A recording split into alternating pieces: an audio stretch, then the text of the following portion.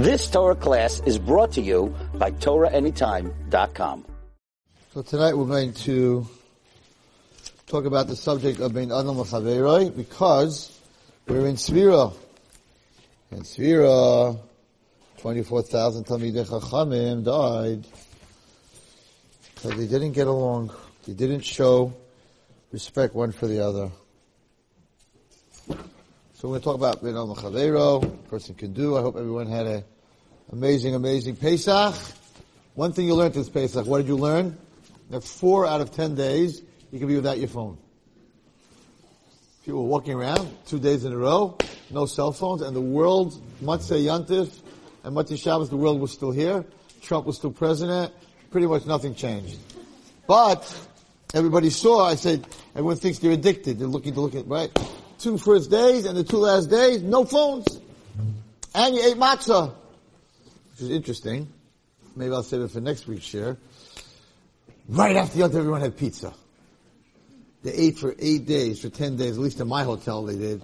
They ate 24/7. And then the minute after Yom Tov, chametz, and the bagels didn't come out, and stuff didn't come out fast enough, and everybody was going crazy. Why do we always have to run out of Kedusha? Like, if you wouldn't have had pizza that night, like, what would have happened, right? So, I said it to someone, I said, like, look at this. This is crazy. Wait till breakfast. Like, oh, Pesach's over, I'm free, I can have pizza. Like, what are you saying to Hashem? He said, just the opposite. He said, Wallerstein, you're looking at it totally wrong. Why? He said, it's just the opposite. You're showing Hashem, really you love pizza. And really you want pizza. And the only reason you didn't eat pizza was because it was Pesach. So the minute afterwards you're saying like, Hashem, you think I ate matzah because I like matzah and I don't like pizza? No, I love pizza. So you're showing him right away after Yom Tov that you're eating pizza. So you have to look at the good of everything. Everyone has to look at the good of everything. Alright. So this is what happened. We don't really understand what it means. They didn't show respect for each other. Even a big Talmidei Chacham, this Rabbi Akiva's Talmid, and what exactly that means, but we know that by Tzaddikim Hashem is very strict. So, we don't know exactly what happened, but we know that for at least 33 days, they were all dying.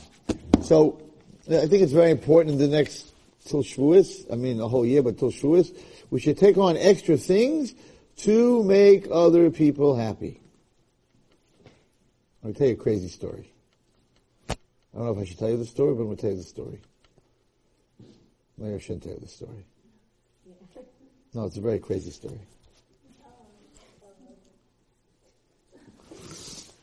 Oh, I might get into trouble for this.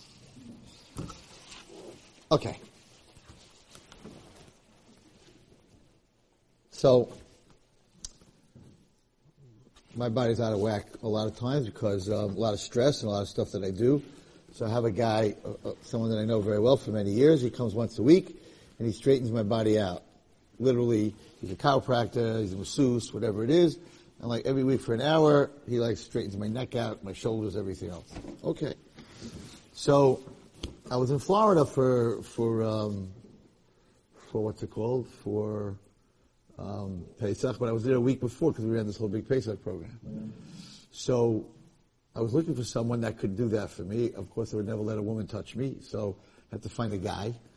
I'm not passing for anyone who goes to masseuse, whatever it is, because it's medicine, it's therapy. I'm not getting into it, but for myself, I would never let a woman touch me.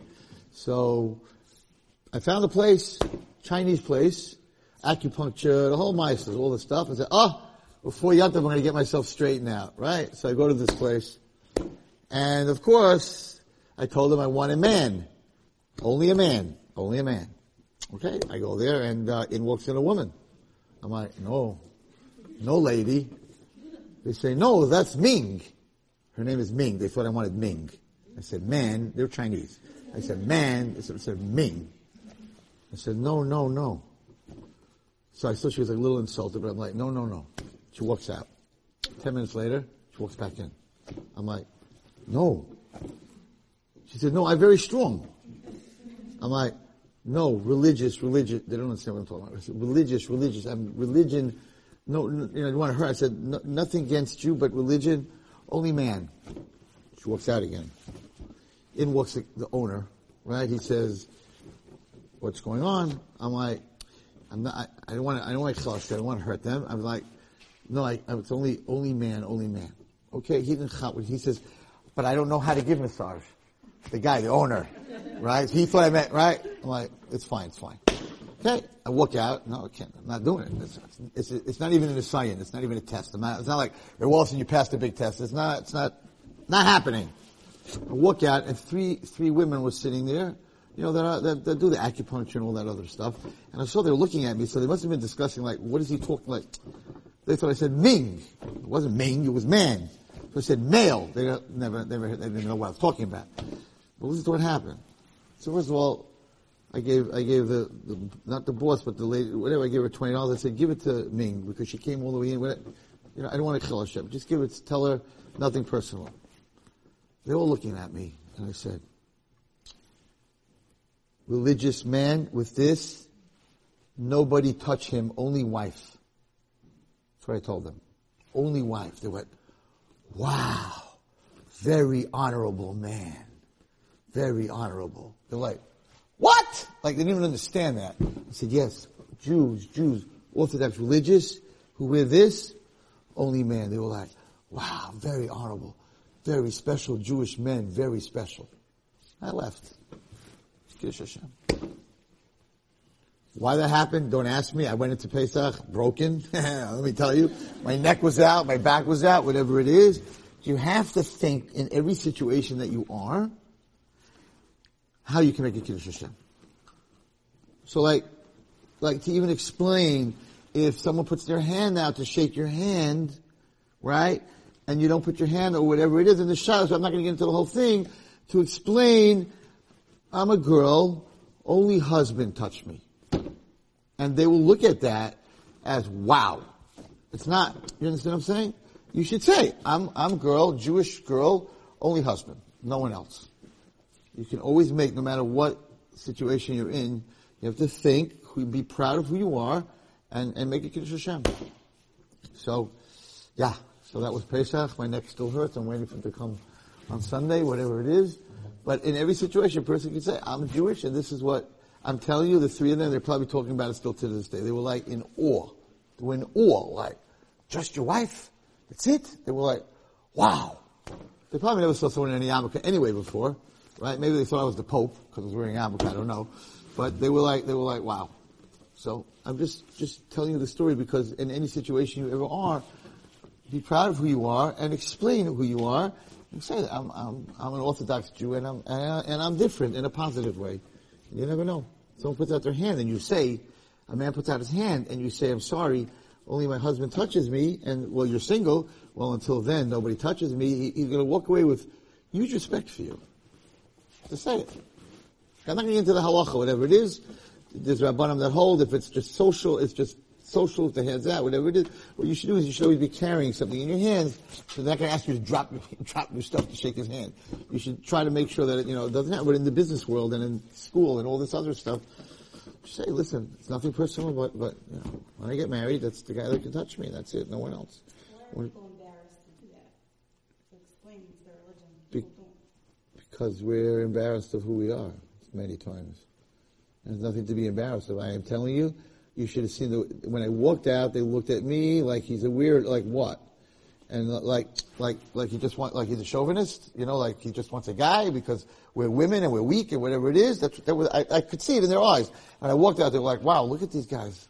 These men, Jewish men, that's it, just their wife. I walked out, they were like bowing, you know how Chinese are like? Honorable man. It was like, okay, nobody ever called, that's nice. Maybe I should give a shit to Chinese women. I don't know, we'll see.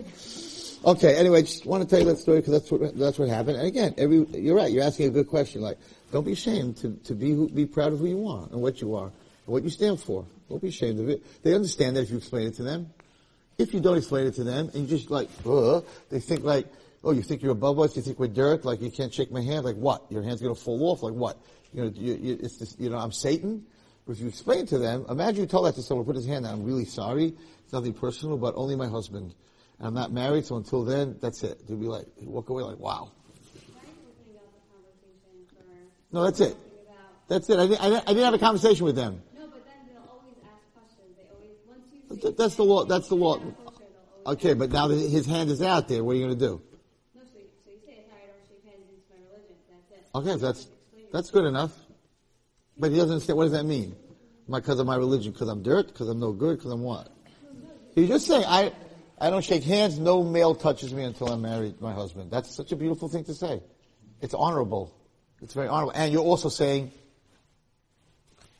have a nice day, because ain't nothing happening until I marry my husband. That's it. So you're also defending yourself. You're also putting up a wall.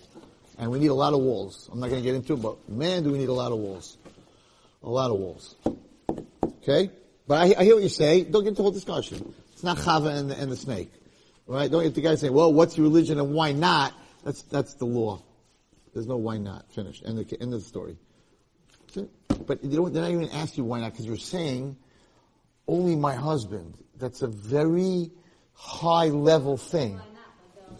No, that's it. Like these people, that makes sense. I have that experience where if I ever explain like, oh, I don't eat kosher, I only eat kosher, then we'll get into a whole conversation about kosher. Right, so I'm not talking about kosher. I didn't get into a whole thing with them. That would be a long conversation. What's kosher? What's not kosher? How does it? This was just, I'm a Jewish man. I don't touch a woman. No woman touches me except my wife. There's no discussion after that. What's the discussion? Why? That's the law. It's not going anywhere. Like, what's your wife? What kind of wife? Like, who's your wife? Like, there's no discussion. It's over. It's over. You tell somebody, I'm a Jewish girl, I'm an Orthodox girl, and no, I don't touch anyone or let anyone touch me until only my husband. What's the discussion? Why? It's the law. That's it. It's over. You walk away and say, I think the guy would look at you and say like, wow, that's so cool. I wish my religion was like that. You'll be like, this is who we are. This is what we stand for. I'm not telling you to go over to someone and start telling them that, but if someone puts their hand out, right, you just... Well, I've explained it in the past, in business. I've explained it, and they're very respectful. They're very respectful. Because you can start, if you don't explain it, you have to, like, why? Like, what's wrong with me? Like, I'm a human being. You're a human being. Like, what? What? And why doesn't your religion let me shake hands? And why doesn't your religion let you shake my hand? Because I'm not Jewish? What am I? A dog? What am I? A frog? But when you say my husband, it's not only religion, it's moral and respect. We say, in my religion, no man can touch me except my husband. It's hands off. It's not like I'm an animal, I'm a low life. No, my husband. It doesn't put them down. It puts the guy who touches you up. If you say it's my religion, they look at you, oh, so your religion? Oh yeah, we know the Jews think they're better than everyone else. That's going to be their reaction. But when you say, nobody but my husband, you're not even talking, it's not putting him down. He's not your husband. You're not putting him down. When you say religion, religion, the Jews, they think, and I'm like, so I talk, when I was in business or whatever it is, I told them, I said that this is, touch between male and female is reserved for husband and wife only. End of discussion. And they respect, like, wow. That's like, you take your marriage so seriously. It's not going any further. And it's not hurting anybody. Just the opposite. And it was an afterthought, because I saw they were looking at me like, right? And they were like, because I don't know who walks in there, who walks out, I don't know what goes on, right? But they looked at this guy with the yarmulke, who they probably never saw him out in Jacksonville, Florida, right? It's the first time they ever met an Orthodox Jew, and he's telling them, no ming, no ming, not happening. So I think if you say it that way, it definitely puts Jewish marriage on a higher level, puts relationship between a man and woman in Judaism on a higher level, and I think it's very respectful. What about the single girl? Like, she doesn't have anyone that she has. So she's telling him, when I get married, he's going to say, you're single. You're going to say, She'll be like, you're single. right, but when I get married, it's him. It's left for him. I'm saving for him. No one touches me except him. That's like very honorable. I feel like most people do it because it's awkward. It's like, what do you, like, he's putting his hand down, and you're just like, I don't know what to do. So like. I felt very awkward too, but I explained, it's not so awkward. If you say it like that, it's not so awkward. The best thing is to be carrying something that the person, to leave someone's hand hanging is not such an easy thing to do. So the best thing is specifically to be holding your pocket or something, whatever books, whatever it is in both your hands. So then no one's asking you to drop your books. No, it happened to me once. It wasn't like a shaking of the hand. Basically, where I work, there's a security guard, and he's like very funny type, and like he always high fives people, and like it was so awkward. Like, I have to say, I'm sorry. I think if you explained it, it would be very honorable. Very honorable. All right, I don't want to get off too much on the subject. I was thinking about whether I should discuss it tonight, but I guess there's someone in this room that needed to hear that. Okay, so hello Ruth, how are you? Not good. I just came back from the doctor. I have an infection. Refuah Shalema. Yeah.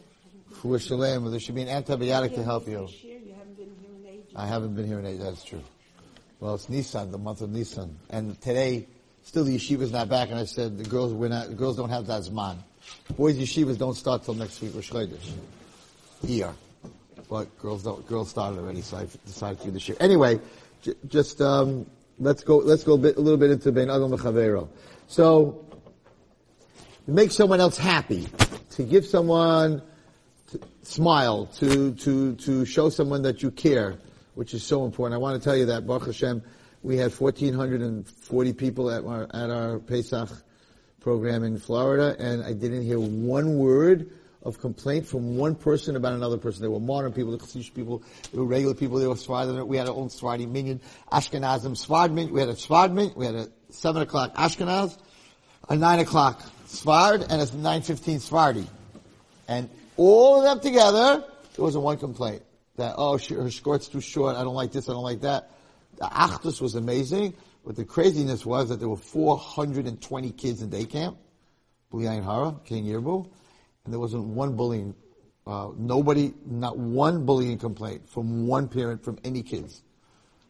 You take 450 kids who don't know each other from all over the world, and you put them in a day camp, and no kid pushed another kid or didn't want to be friends with another kid. B'liayin Hara. So we know that we had huge Siyata D'Shmaya. The most important thing to me is that everybody gets along.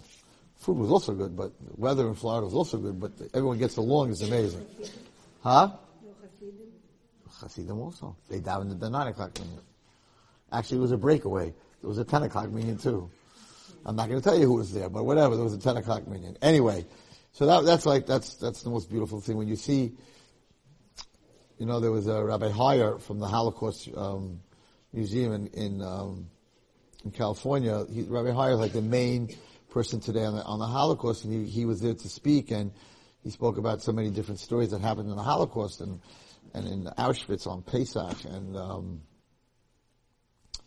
don't know the name of the Rebbe, but they were all sitting. They had a piece of matzah about this big, okay, and they were sitting on Hanukkah. They took shoe polish from the Nazis' boots. There were these Jews that had to every day shine the Nazis' boots. So they took a little of the polish, a little of the wax from the boots, and they made a candle for the first night of Hanukkah. And they were sitting around the barracks, and there was I forgot who the Rebbe was, I'm not sure who the Rebbe was, and they lit this little candle. And the Rebbe said, and then, he came to Shechiyanu V'Kimanu, began thank you Hashem that we're alive at this time. Couldn't make the bracha. Could be was a Sklin Rebbe. Couldn't make the bracha. Thank you Hashem that we're here now in Auschwitz, and they were surrounded by dead bodies. He couldn't make the bracha. All of a sudden, he makes the bracha, and everybody says Amen. And his Talmidim were sitting there, and they're like, why did you make a Shechiyanu? Like Shechiyanu, thank you Hashem that we reached this point here and he said, I couldn't make the Shechiyanu, but then when I saw all the prisoners together waiting for me to light the candle, I said, HaKadosh Baruch Hu, that all of us are still alive and that we still want to be here by the candle lighting and that the Jews never give up. Thank you that we're living to this point. Same thing happened on Pesach with this little piece of matzah that they had and how they made it, whatever it is.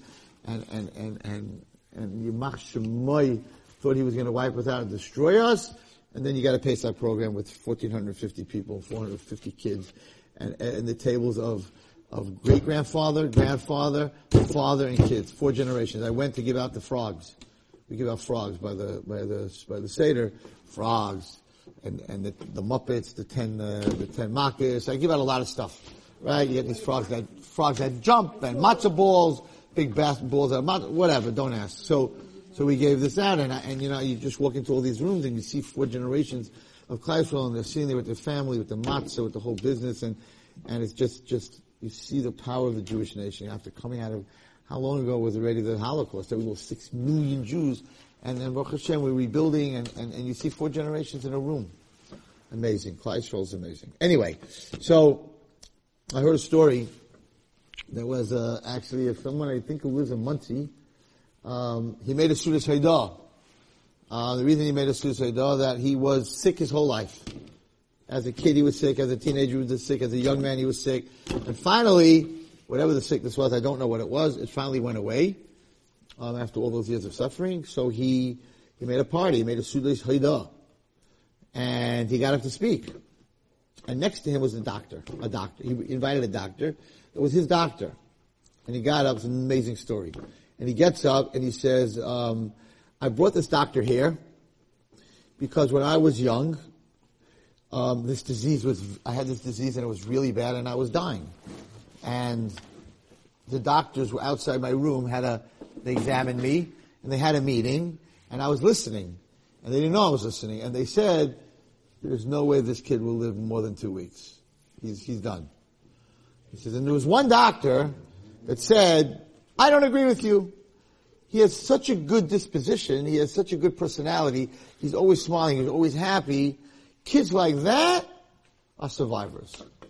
He said, and I want you to know, he said to the doctor in front of everyone, I want you to know that because you did that, because I heard you say that gave me the strength. Everyone said I'm going to die in 2 weeks, and you said that I could survive because I smile, because I'm happy. I made up my mind I'm going to survive.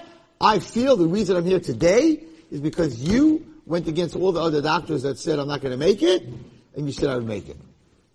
Now the doctor gets up to speak. The doctor gets up and he says, I'll read you what he said.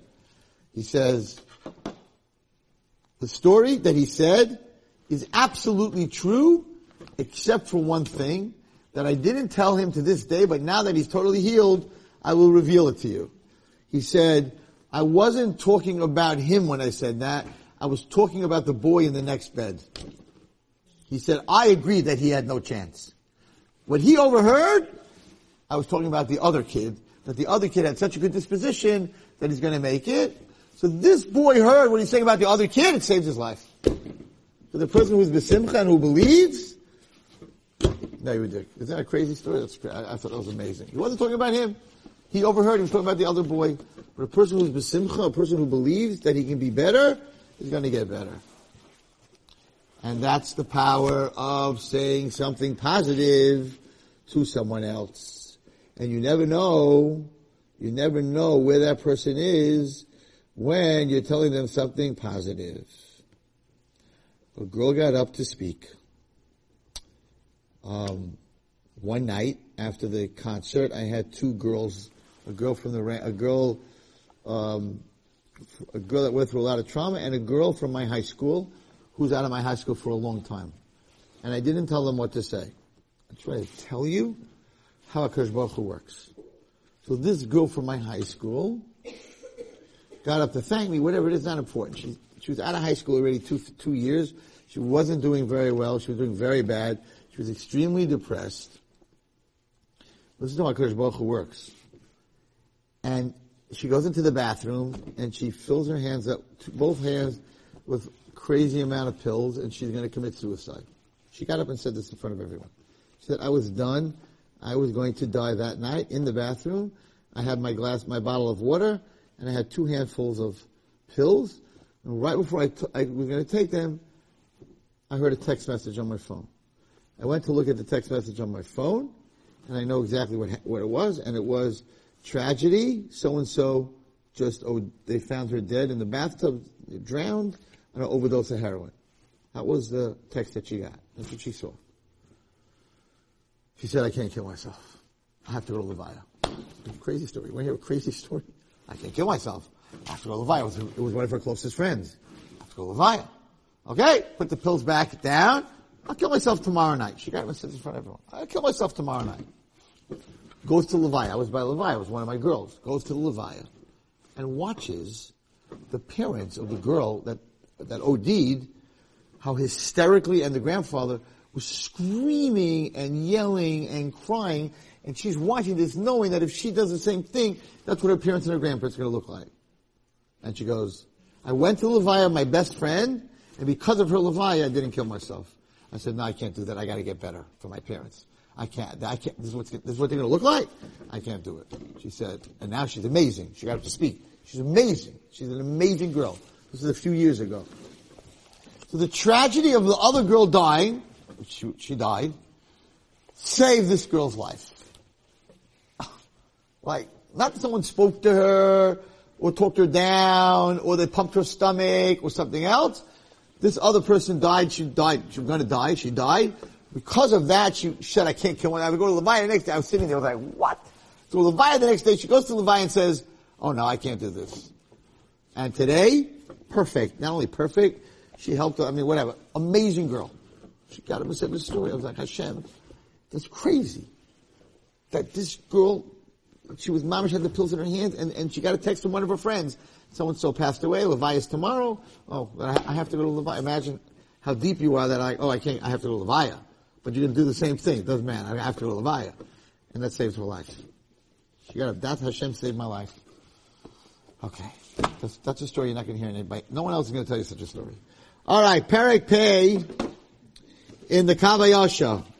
Listen carefully. A little bit Kabbalistic, a little bit scary, but what another person could do for a person.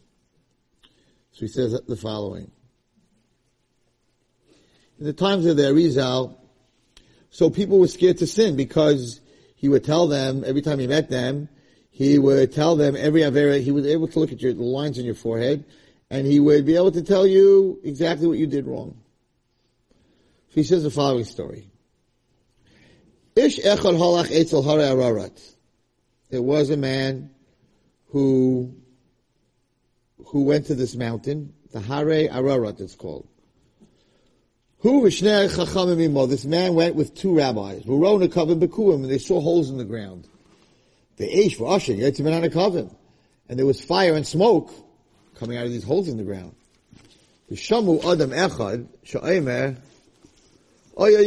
They heard someone screaming from underneath the ground where the smoke and fire was coming from. They said, oh boy, it must be these holes lead to Gehenna. Okay, they sat down, Yashu Shav, Nimnu, and they fell asleep. Ulachalaymam, in their dream, they saw and they heard, Kol Anacham Yish Echoshem Asif Chabilas Kedosh Lokaitzim.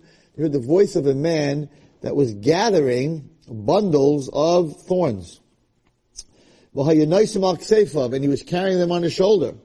And these two bad angels were behind him. And they would light these bundles of thorns in fire. And it would burn him. While he was carrying it, these things would burn him. And this man was screaming, and the malachim, right, were following him. Okay. So now these tzaddikim said to him, Manat, who are you? What a crazy punishment. You carry thorns and they light them up and then you burn in the thorns? Like, what's going on here? I'm a Yehuda, I'm a Jew.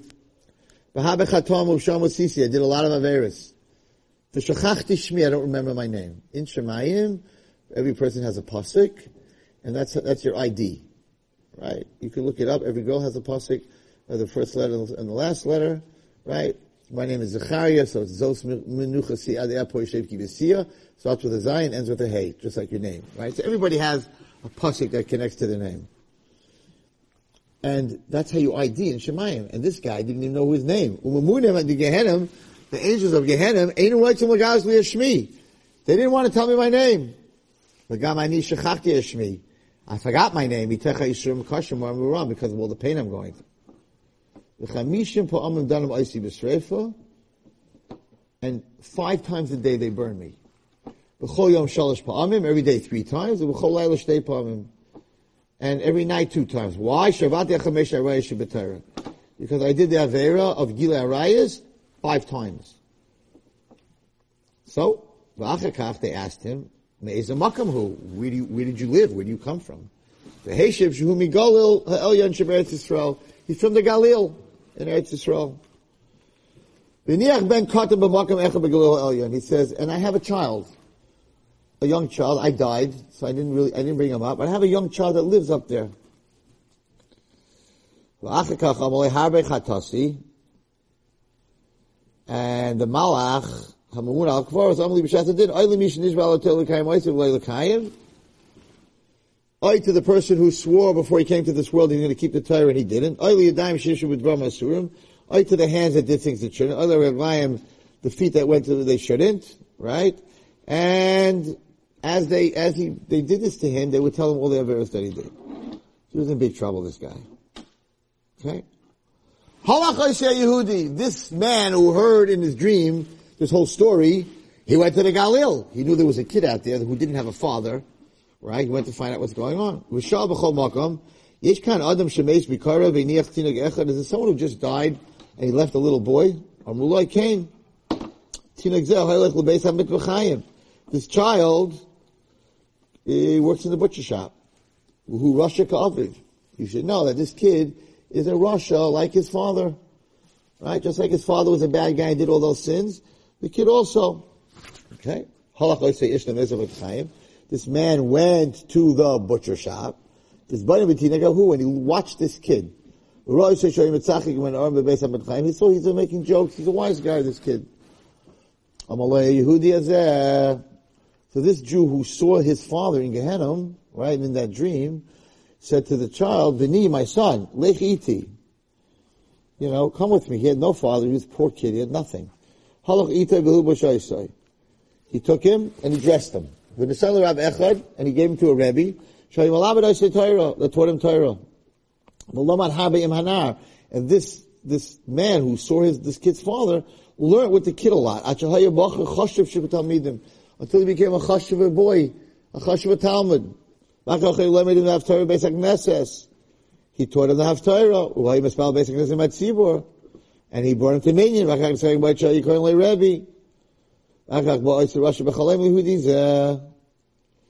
So this person in Gehenna, who was the father of this boy, who this Jew brought back, God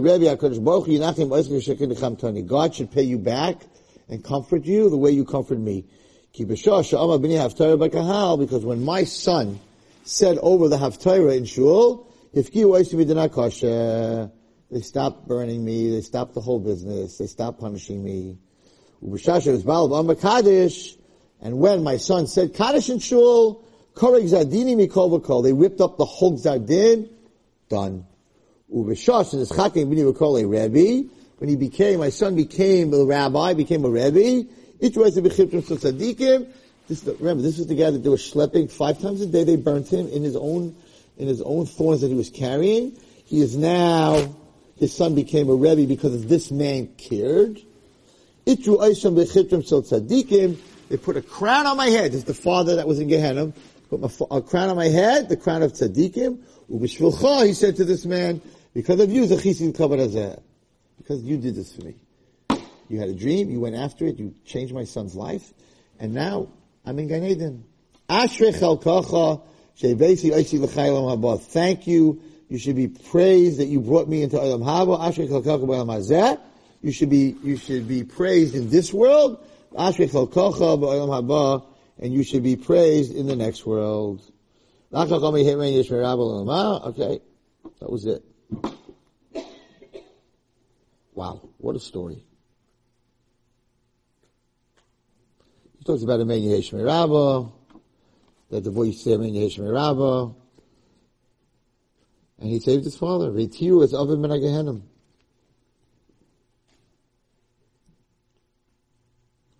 He says on the bottom, like this. He said when he told when he had the dream, so he said that he left his wife pregnant. So he died, this man died when his wife was still pregnant. My wife was pregnant when I died. I don't know if she had a boy or a girl. Who's going to teach him Torah if he's a boy? Nobody likes me. Rabbi Akiva from Sefirat was Makabel Chapesh Achrav to, who is this man that changed this kid? He went to find this kid, V'shal al Benoi, and he said, Harihu Orel. He didn't even have a bris milah, this kid. So this kid was born, he had no father, and he was an Orel. He didn't even have a bris milah. Miyad Natlu Rabbi Akiva. Rabbi Akiva took him umalai, and he gave him a bris milah. He shivul the fun of Lum Torah, and Rabbi Akiva taught him Torah. I remember when I taught this, he didn't, it's not normal. He didn't teach him until Rabbi Akiva didn't teach him until he fasted 40 days for him. That's the kind of Rebbe he was. Yatsa Baskol v'Arma, Alzeh Ata Masana. So Baskol came out. So let me explain to you the story. The person that had the dream that saw the man was Rabbi Akiva. Rabbi Akiva asked him in the dream, do you have any children? He said, I don't know if I have a boy or a girl. When I died, my wife was pregnant. Okay? So, he found out that there was a boy. He found the boy. The boy didn't have a bris milah. He gave the boy a bris milah. He then fasted, before he started teaching him Torah, 40 days that he should be zeichet to take this kid who was a ben Rasha, and wasn't even had a bris, that he should be able to teach him Torah. Now when he you know what it is to fast 40 days in a row? And just eat at night? I don't even know if he had to eat at night, right? So, a voice from Shemayim came out and said, Rabbi Akiva, why are you fasting for such a low life? For this kid, he's not a tzaddik. You're not fasting for a tzaddik. That's who you're fasting for? Amar Ribbani Shalom V'haloi L'fanecha Aravti Oisoi Miyad Pasuk Kodesh Baruch Li L'Limdei Torah. So he fasted that Hashem should open up the heart of this boy and should be able to teach him Torah. V'midu L'fnei Alcohol V'amru Baruchu V'anu Achrav Mein Yehesh Merama, and he tirus other men of Gehenna. They let him out of Gehenna. Miyad Bal Rav Akiva Chaloim. This person who came out of Gehenna said to Rabbi Akiva in Chaloim, you should know that you shouldn't be upset. You save me from Gehenna. Now, there's two amazing things in this part of the Kav Hanaki who explains the story. Number one, can you imagine a Rebbe fast 40 days for a student that they should be able to learn? Can you imagine the difference in the learning that would be if a Rebbe would fast 40 days? But listen to what Shemayim said to him. When he came to him, the man said to him, relax, Rabbi Akiva. You should relax. You know why? Because I'm in Gan Eden. Which means that this person in Shemayim knew that Rabbi Akiva couldn't relax as long as he didn't know that he got the father into Gan Eden. You understand what it means to care about another person? Fast 40 days, teach his kid, give him a bris milah, and the neshama in the other world said, you can relax now. I'm okay. You know, Rabbi Akiva could not relax because he didn't know he was okay. That's what it means to care about another Jew. The koyach, to be able to care about another Jew. This was a guy that was a Russia. He messed around with 5 people. He wasn't 5 arayas. He was from the lowest level. That's what Rabbi Akiva did. Okay, which brings us to the Talmud Devorah, which in Mitzvah Shem we're going to learn every week because we need to grow in our Ben Adam L'Chaveiro. I think we're up to Midah Gimel. The Midah is the following. It's a Midah Gedolah. This is a big Midah. Shahari ein ha-mechila yidei ha-shliach. Forgiving somebody for what they did is not through a messenger. El al yodei mamish, shal kadosh baruch hu. Hashem doesn't send malachim to forgive you, because the pasuk says, Ki imcha ha-slicha. I am with you when it comes to the slicha. Umahu slicha. What does it mean Hashem forgives? Shuhu reichetz ha'avan. He washes away the sin. It's like washing away tzayah. A person has to be the same way. He shouldn't say, why should I fix what someone else messed up? He shouldn't say that. The person made a mistake. So Hashem could say the same thing. Why should I fix what you did wrong? You're saying, why should I fix, you did something wrong, why should I fix what you did wrong? Why should Rabbi Akiva fix what this guy went through? Right? So Hashem should say the same thing. Why should I fix it? You did something wrong, I should fix it? Right? Hashem says, no, I am myself going to wash you from the Avera. Okay. So now let's look at, he has a story for, a practical example for everything. When a person suffers damage whose results will continue to disturb him, it would be fair for the offender who caused the damage to repair it himself. You hurt me, you fix it. I don't have to come over to you. You hurt me, I don't have to fix it, you have to fix it, right? However, the offender is not always able to do so. So sometimes the victim has to repair the damage himself. Sometimes an offender negligently and shamelessly damages an outstanding and pious person, a good guy, knowing that the victim will repair the damage himself, even though it's beneath his dignity to do so. You hurt someone, you're like, he'll be okay. I'm not worried about it. If the injured party then shows his moral fiber and repairs the damage with his own hands, and not through an intermediary, he rises to a more, if you take care of it yourself, you are doing what HaKadosh Baruch Hu does, so then you make HaKadosh Baruch Hu forgive the Jews. What's the practical example? He says the following. The pages of the calendar turned. Joyous events across the world were held in the halls of all sizes. When the time came for the Jacoby family to once more host a family simcha, they again chose to host it in the yard of their building. I don't know if I told you, I did, but it was a while ago. Let's go back for a minute. This crazy story. It's sort of like someone borrows $1,000 from you, and then he uses $1,000 to sue you. You'd be like, what? I lent you $1,000 and now you're suing me with the $1,000? Like, I'm never going to forgive you for that. I gave it to you, and you're using it against me? I gave you the baseball bat to go play ball and you hit me with it? You Meshiga? You crazy? You borrowed $1,000 from me and then you hired a lawyer to sue me because I'm on your property? You're never going to forgive someone like that, right? But no.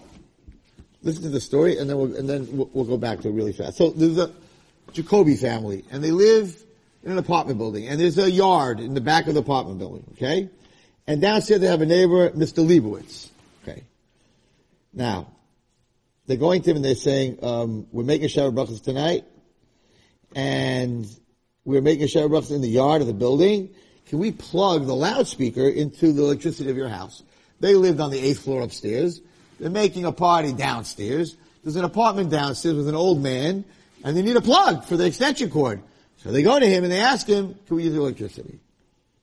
You're bringing loudspeakers, says Mr. Leibowitz. You're bringing loudspeakers? Not us, our father. I understand. Tell your father that he can use my electricity. Okay. They ran, tati, he lets. From that moment on, the stairwell of the building saw a constant flow of activity.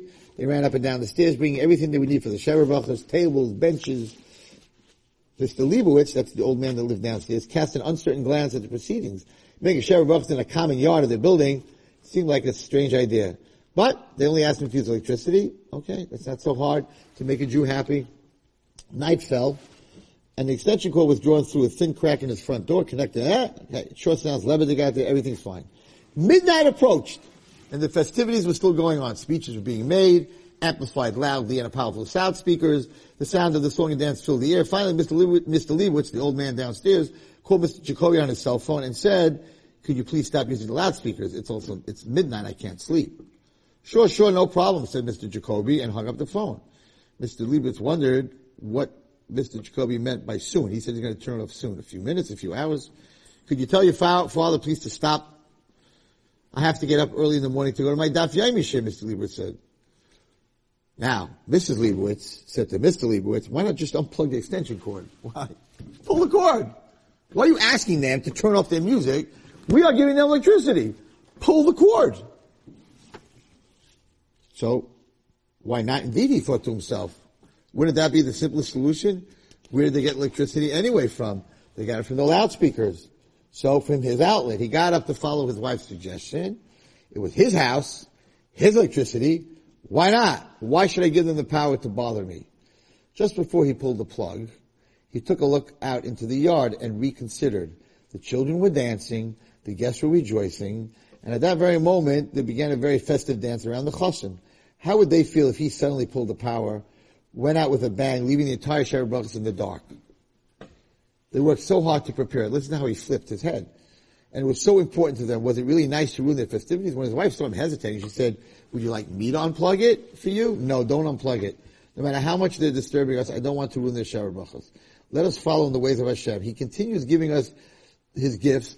He gives you the ability to have eyesight, but we look at the wrong things. He gives us the ability to hear, but we listen to the wrong things. He gives us the ability to talk, but we say the wrong things. He gives us the ability to walk, but we walk into the wrong things. He gives us the ability of our hands to touch, but we touch the wrong things. So you know what? It's the same story. Why don't you just pull the plug? And Allah like, just pull the plug. And Hashem's like, no, they're having such a good time, and they're my children. I'm not pulling the plug. So by doing that, he didn't pull the plug. Okay? So now we're going back to this story, and I'll end with this. When the time came for Chikoli family to once more have a family, they again chose to host in the yard. Chikoli told Mr. Simcha at this time he intended to do the right thing. He would keep the loudspeakers at a distant volume and would clean up afterwards. He hoped that he would not cause any inconvenience for his neighbors. Hope and intentions are one thing, reality is another. So this is the second time. This time the event was bigger. Jacoby tried to control the mess. It was all over the place. Of course, by setting up and dragging the benches and forth, the fence around the private parking was ripped. A week later, when the fence was still not repaired, Mr. Simcha, now, Mr. Simcha was in the next story. Mr. Simcha was another guy living there, and the last time they left all the garbage all over the place. And his job was to try to keep things neat. So this guy was also messed up by the party very big. Now, the fence was ripped. So he's like the caretaker. The Simcha started to think less favorably thoughts about Mr. Jacoby. You made a mess once, I cleaned it up for you. Now you damage my property and leave it like that? What kind of business is this? Oh, thank you. Each time he got out of his car and stared at the fence, bent out of shape. It's the same type of story. He replayed in his mind the conversation. Maybe I should offer him some of my tools to fix it himself. But then again, Mr. Jacoby is not great at setting up tables and benches, so he definitely is not great at fixing things. So this man, who had to clean up their mess, and now the fence is broken, he could have told them, hire someone, spend the money. He could have given him the tools and said, fix it. He said, I guess I will. Me, the inner voice responded, you're going to do this? He's talking to himself. Who else? Who else is going to repair the broken fence? It's not such a hard job. If someone had gifted hands, in an hour and a half, he could straighten out the fence. But what about the fairness? What about the justice? It's not fair. Why would he have to keep fixing the damage caused by this man, by these Jacobys? Was it right to treat a man his age that way? Later, as he sat with his family at the dinner table, his daughter Michal told him when the class started learning Talmud Devora as a merit of the sick brother of a classmate. Torah was known as the school for recovery. Mr. Simcha raised an eyebrow. He said, really? You're supposed to be learning Shabbos and Sneas, and instead you're learning this? Tati, if you fix the fence yourself, then according to the Talmud Devora, you will awaken the attribute that he removes, that HaKadosh Baruch Hu will do it himself also. I hope you don't mind my skepticism. I want to see this for myself. Show me the Sefer. Michali, she took out the Sefer, and she showed him this Sefer and what it says. And what it says is that if we have the ability, when we're not supposed to fix things, when people hurt us, but we go ahead and we break our midos, we force Hashem. I said this a long time ago. You want a miracle? Hashem doesn't just do miracles. A miracle is when someone breaks their personality. Right? When someone comes over to you that you don't like, and you specifically help them. I just had this discussion with who? Well, I'll tell you who I had this discussion with. There's a guy that I know very well. There's an article in the Wall Street Journal about him about 4 months ago. And the article, everyone in Flatbush reads the Wall Street Journal, the article said that his company is worth $2 billion. The minute that came out, everybody's coming for tzedakah. Right now, I know he's about tshuva, and he's a friend of mine, and I know him, and he loves to give tzedakah. He loves to help people. 2 weeks before Pesach, I was in shul davening with him, and I watched him. And I mamash saw that he totally changed. The people were sticking their hands in front of him. People didn't let him daven. They were showing him papers and letters for tzedakah. And mamash didn't let the guy down. You could see. So, after davening, we happened to walk to him and said, let's go for a walk. He says, what's going on? I'm like, I used to make a lot of money, and I used to give crazy checks. I used to give crazy money. And there were, wherever I went, Wallerstein, I have money, I'm stuck here. I said, it came to a point where there was no Wallerstein. Nobody cared about me. They only cared about my money. And it bothered me. It's like, you don't care if something happened. You don't care anything. As long as you get your money. There's no Wallerstein anymore. I'm just dollar signs. Right? Wherever I went. Oh, Wallerstein. It wasn't like, oh, Wallerstein, how are you? I have a letter. It's tzedakah. Right. I began to hate giving tzedakah. I don't exist anymore. It's just my money. Right? I said, so how you doing? He goes, I cannot believe that you came over to me this morning. He said, it's min hashamayim. He says, I don't like giving tzedakah anymore. He says, and I'm not able to daven. He's about tshuva. He davens a long Shemona Esrei. And every 5 seconds, while he's in Shemona Esrei, because there's a lot of these Russians that they're not even religious. They don't say that for Kriya Shema Kedusha. I don't even know if they do whatever it is. And they come around shul. They come by droves, by cars, and everyone's sticking their hand in his face, and he's trying to daven Shemona Esrei. And even not Russians, people that say, Chaim, Echel, they're red with 2 minutes. He's trying to daven. They don't let him daven. He says, I'm not going to go to shul. I can't go to shul. I can't daven. I said, you're wrong. I said, you're 100% wrong. I said, the guy that puts his hand in your face by davening, give him money against your will.